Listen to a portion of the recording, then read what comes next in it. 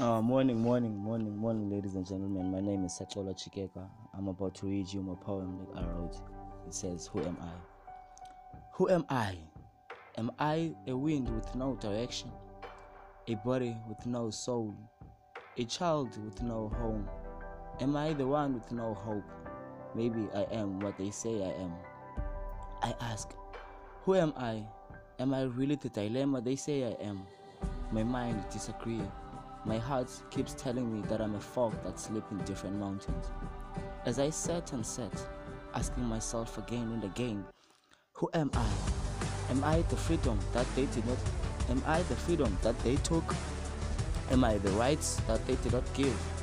Am I the voice that can't be heard? Maybe I'm the dark cloud clouding on my people. Maybe I'm a disease that can't be cured. As it gets dark and cold, I sat there, lonely, asking myself slowly, who am I? A voice within my soul started talking. My heart reacted like it was struck by lightning. Who's there? I asked. Like a madman, my mind was going crazy.